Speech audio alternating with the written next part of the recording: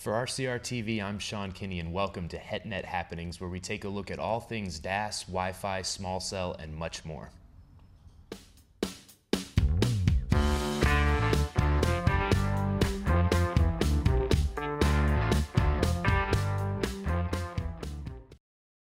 CommScope, thinking beyond today's technology to help you make the best decision for your network and your business. Register today for the Wireless Infrastructure Show, the premier national event for mobile network solutions, produced for the industry, by the industry.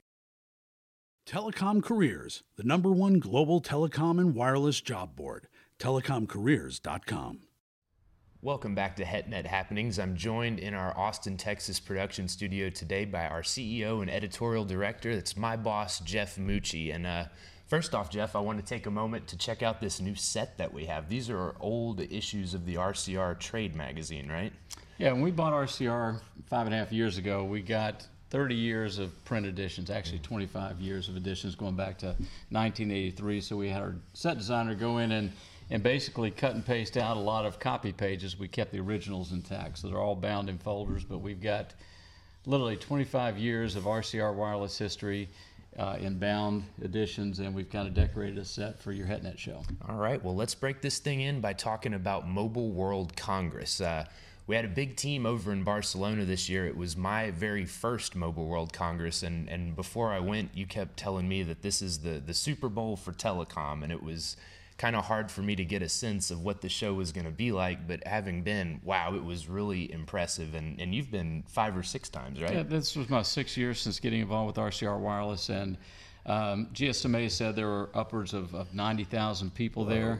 There were 8 halls plus an extra hall, 8-1, and it felt like a mile going from the entrance to the back halls. We spent a lot of our time in halls 2, 3, 4, 5, and 6. We had 6 people there. I think we produced north of 80 articles and over 175 videos from the show. So I think we had one of the largest editorial teams at the show. Oh, for sure. And those videos, they're going up on our RCR Wireless News YouTube channel at a steady pace. So I'd encourage the folks to check that out. All kinds of interesting news that came out of Barcelona this year. And some of those videos that I shot, we got to spend some time with some of the big name telecom infrastructure companies. And we talked a lot about, on the show, we focus a lot on the distributed antenna systems. What I saw a lot of this year was small cell deployments. And, the big ones were Nokia, and we saw some stuff from Alcatel-Lucent and all of those big players over there. And another one we spend a lot of time with, in fact, they sponsor the show, is CommScope. So we had an opportunity to look at some of their connectivity solutions. If we could roll that video, please. Hi, Morgan Kirk of CommScope. I'm the Senior Vice President of Wireless, and we're very excited to be here in Barcelona at Mobile World Congress 2015. We have a lot of innovation to show off this year, a lot of ways that we're helping the wireless operators make better networks. We service 2 different domains, but both in an EBTR way. That's everything but the radio. We work in the indoor domain and the outdoor domain. In the indoor, we're showcasing our ION-U and ION-E product lines. The ION-U, a product line which we launched last year for North America, has been moved to European frequency bands and is now available throughout Europe to cover train tunnels and airports and stadiums and such. Our ION-E product line, targeted toward office buildings and much of the enterprise space, has added some new innovations available for all of the frequency bands, but added some new innovations in attachment directly to the core network via a CPRI link. On our outdoor domain, we're working in a lot of different spaces. We've innovated in our antenna lines, making new, more and more greater and greater multi-band antenna lines with better and better antenna performance to improve the coverage and capacity of those outdoor cell sites. Look at CommScope's product line, and these are the guys that did the in-building for AT&T Stadium, which we've showcased on a previous show. But basically, a big trend that we saw in these small cells particularly is disguising these things in the streetscape. So they're there, but you don't know they're there. Yeah, street furniture disguised as radio networks is just part of the story. I think the bigger story that was discussed at Mobile World Congress this year was how to integrate heterogeneous networks or HetNet networks into the overall cellular architecture. And it's particularly compounded when you're looking at virtualizing network elements at the same time. Right. So when I take a step back and say what were some of the key takeaways, I think about how are carriers going to reduce their material and labor costs when they're deploying both small cell networks and trying to virtualize network elements at the same time. The trend towards end-to-end optical, right, going from the head end or central office all the way to remote radio head. What does that look like in a small cell or a in-building DAS system? The other big theme with virtualization is, do you have centralized equipment or decentralized equipment? And we're going to talk about some of those divergent point of views. Some specific examples I took away from the show. I met with TE Connectivity, who, as you know, CommScope has announced acquiring TE Connectivity Telecom and Wireless Enterprise Division for $3 billion. Big deal. TE Connectivity announced last year an integration with Alcatel-Lucent for a kind of an all-optical solution where they've got the baseband unit from Alcatel-Lucent actually embedded into their equipment. And what that means is, and the equipment is NEBS compliant. And what NEBS compliant means is you could put the equipment in a Bell central office. So if you can envision, instead of head end at AT&T Stadium, for example, that head end actually being in a Bell central office with the baseband integrated with the DAS system, and then taking fiber up to 20 kilometers or 30 kilometers away into a small cell. And with the TE Connectivity FlexWave solution, they can actually push 20 watts of power to 4 different bands. So you could have 4 different bands for one carrier, or you could have 4 different carriers all on one remote radio head. So think about that. You got a Bell central office, so that the wireline business is going down. They can start putting more DAS-like equipment in a Bell central office, leverage their fiber network, connect all the way to these small cells, and have a small form factor in a remote radio head that has 4 different carrier channels on it. And so to me, that's a very efficient way to deploy cellular service or densify your network at the street level, okay? Yeah, and when we talk about these streetscapes, until I actually saw one and had someone explain to me what I was looking at, it was kind of a tough thing to visualize what I was talking about. I saw you got to spend some time with the Nokia HetNet services people, and they had a really demonstrable setup there. So if we could take a look at that Nokia video, please. Services for HetNets is our proposition to help operators solve urban congestion. As you can see, they face this increasing traffic such that by 2020 there'll be 1,000 times more traffic in their networks. We think that the solution is to deploy more small cells to make better use of spectrum and to increase that spectrum. Here's a couple of examples of some of the solutions that we can put in place. In this example, it's a lovely new office building. It's using environmentally friendly materials, but the glass is coated, and because of this, the reception inside the building is very poor.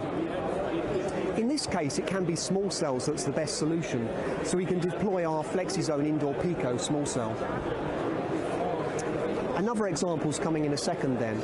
In this example, it's perhaps a shopping centre or maybe an urban business district, and in this case the macro's not able to cope. Rather than deploying small cells, we actually find the most efficient solution in this case is to upgrade the macro and to go from 3 sectors to 6 sectors, and this is going to effectively double the capacity. So we can help operators to find the best technical solutions, but cost is also important. Operators nowadays are facing challenges in terms of their revenues, in terms of their profitability.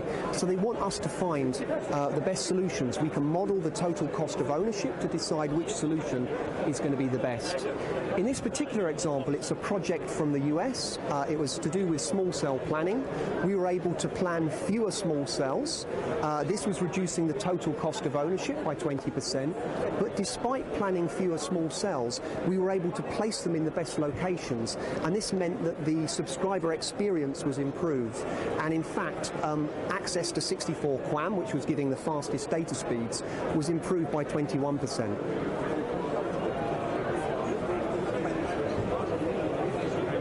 Let's Let's look at something else now then. This is 3D geolocation, which is totally unique to Nokia. What we're doing then is building up a very detailed picture of what's going on within the network. We take a detailed 3D map, we divide that into squares, and we use big data and predictive analytics to understand the signal strength in any given location. And this is helping us to find the best locations, as an example, for small cells. But having found the best locations for small cells, we also need to find a way to deploy them efficiently into the network. What we're trying to do then is to group activities together so that we don't just deploy one small cell, but we deploy a whole bunch of small cells at the same time. And we're using things like pre-staging. And in fact, this is a good example of pre-staging. So this particular cabinet then can be designed so it blends in with the background. It can be color matched, as you can see, so it matches to brickwork or a surrounding pole. And it means that you can do a lot of the installation activities before it goes out to site. So you can actually see, here's the FlexiZone LTE small cell. Here's our Harmony Light microwave. You can install this within the cabinet, make sure all of the cables are connected together properly, and then you can go straight to the site, and this can be deployed in a matter of minutes. We're getting a lot of traction now with our small cells, and based on our observations, we're able to deploy these more quickly than our competition. And Nokia, they're just one of the big players that's aggressively moving into this small cell space. We were talking while that video played. I think you got to spend some time with a number of other people that are all making moves relative to this, if you can. Sure, have to. Yeah. So Cavium, which is a chip manufacturer, they announced that they were licensing ARM technology for a small cell solution. What that basically says is they're moving more processing power down to the small cell. And that ties back into that centralized processing versus decentralized processing point I made earlier, right, to reduce latency. Okay, so if you're moving everything to the cloud, well, you introduce latency. So by moving higher processing speeds to the small cell, you don't have to bring things back to the cloud. Met with Freescale. They also have chip technology that's putting more processing power at the cell tower or the base station.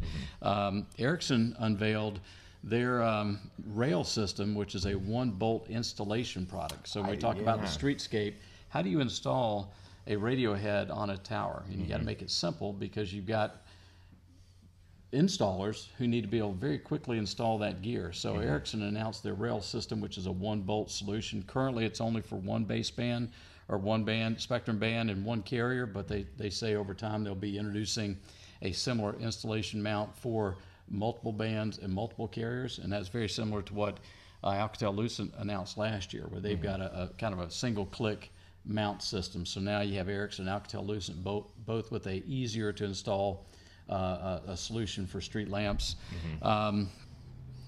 Oracle, I met with their new head of NFV, and he took a contrarian point of view, which a bit surprised me a little bit. He was talking about how their view of NFV and virtualization is to push more processing power to the edge, where you have a 4-blade or 4-server solution effectively at the tower or at the base station, so with one of those servers being used for caching. So if people are trying to download videos, the videos are actually cached locally. Again, you're not having to transport that all the way back to the cloud. So those are some of the big trends I saw that all tie into your comment about densification of networks. It's more complicated than just adding equipment at the street level. Yeah, a lot of it, and the Nokia gentleman mentioned that in the clip that we played. What's driving this is just the exponential increase in the demand for data traffic. I think the number that he cited was a 1,000-fold increase in consumer-level data demand by 2020. And that's not just a number that Nokia came up. We've heard that from a lot of our partners in the analyst community, as well as from some of the other big vendors and big carriers. So they're all just kind of racing to deploy different solutions, both software-driven and infrastructure-driven, to accommodate that capacity. One of the more interesting ones that I saw at Mobile World Congress was from Alcatel-Lucent, who you managed. What they're doing is aggregating licensed and unlicensed spectrum around a small cell or another radio node, and then they've got a sort of dynamic switching that moves a user from Wi-Fi or cellular, and then also uses excess cellular to boost weak Wi-Fi, and vice versa. And we got to meet with Alcatel-Lucent. If we could take a look at a demo of that, please. I'm Jason Miller from Alcatel-Lucent, and what I'll be talking about is one of our announcements that we've made this week. It's called Wi-Fi or Wireless Unified Networks. And what Wireless Unified Networks really is the blending of the Wi-Fi networks with the cellular from a data plane perspective. If we look at traditional Wi-Fi today, you've got your downlink and uplink over Wi-Fi. The problem is inherent in the Wi-Fi technology is really on the uplink. So uplink interference as I add users really degrades the performance and quality of Wi-Fi to the point where my coverage shrinks and my capacity on the downlink significantly is degraded. So what we're doing is, with Wi-Fi Boost, we're introducing a concept where we take the uplink traffic off of the Wi-Fi and we put it over cellular. Could be 3G, could be 4G. And what this allows us to do is to significantly improve the performance of the existing Wi-Fi network. That's the beauty of the solution, is you don't have to make any changes to the Wi-Fi network, but we're significantly improving the performance. So for a congested access point, we're seeing performance improvements of up to 70% on the downlink and an increase in up to 2x from a range perspective. So really significant improvements that can be gained on the existing Wi-Fi network by introducing this technology. And then as we move further down the technology curve, we can actually aggregate that downlink. So we've got an uplink path already to that user. We can actually put a downlink path on the LTE side, and now we've got LTE and Wi-Fi downstreaming. And so whatever capacity you add on the LTE from a channel perspective, you can add that capacity to that user. So some of the things we're doing with our partner Qualcomm, you can see speeds on the aggregation side of up to 600 megabits. So significant improvement. So if we look at what Wi-Fi Boost really means from a technology perspective, or just a quick demonstration of what that means. What I have here on my screen is I have a Wi-Fi only, and I have Wi-Fi where my uplink traffic has been moved over to cellular. And so right now it's perfect. The screens are the same. You can see there's no degradation. There's really no one else but me on this Wi-Fi access point. So what I'm going to do is I'm going to start interference. It's a script that runs, that it generates traffic, simulating additional users on the Wi-Fi access point. And what you'll see is that here, where I have the uplink traffic moved to wireless, to LTE, small cell, I'm still pretty seamless. No degradation whatsoever. Over here, I'm already starting to get choppy. You can really see it when you watch the people in the background walk. It's already starting to be affected from a quality, and that's just on the uplink. So that's just a visual representation of what you can do, or what you would experience when you move the uplink from Wi-Fi uplink to cellular uplink. And as I said, from a pure user perspective, when I move the uplink traffic, I see an immediate gain of 25 to 30% on that particular user just with the boost. So that's Alcatel-Lucent's solution to increasing the capacity for data transfer around these small, dense urban networks. Another product that I got to saw came at your suggestion. You told me I should go meet with the guys from Kumu Networks, and that's a really exciting company. Yeah, last year, literally in the middle of the show, I get an email saying, hey, you got to meet with this company called Kumu Networks, and I met with them on Thursday morning before leaving Barcelona, and I didn't have high expectations going into that meeting. What I found was a very compelling technology based around noise cancellation, and it was founded by a group of Stanford students and part of a technology transfer out of the university into commercialization, and they were just getting started last year. And so again, I want to make sure we got a year update from what they did. So what were they talking about this year? Well, I'll tell you, they announced 2 big carrier deals with SK Telecom in Korea and then Telefonica's European subsidiaries. So that's a big deal for them. And I think they've got a lot of other carrier deals in the works. So we're keeping an eye on that. But you mentioned the interference cancellation. So basically when you have these transmissions, a little excess electricity can leak in there and make noise on the signal, and so they can get rid of all that. And aside from increasing your call quality, it does something that's going to be very important as we develop these 5G standards, and that's give you spectral efficiency. So now you can almost double the use of the same little sliver of spectrum. And I think, the AWS auction was a very good reminder of just how valuable spectrum is. So let's hear from Kumu Networks and take a look at their self-interference cancellation. So my name is Stephen Hong. I'm the Director of Product at Kumu Networks. And Kumu Networks is a company that's developing self-interference cancellation technology for LTE applications as well as for future 5G networks. The self-interference cancellation technology that we've developed allows a radio to actually completely cancel out its own transmission such that it can receive simultaneously. And this allows a radio to transmit and receive in the same band at the same time, doubling spectral efficiency.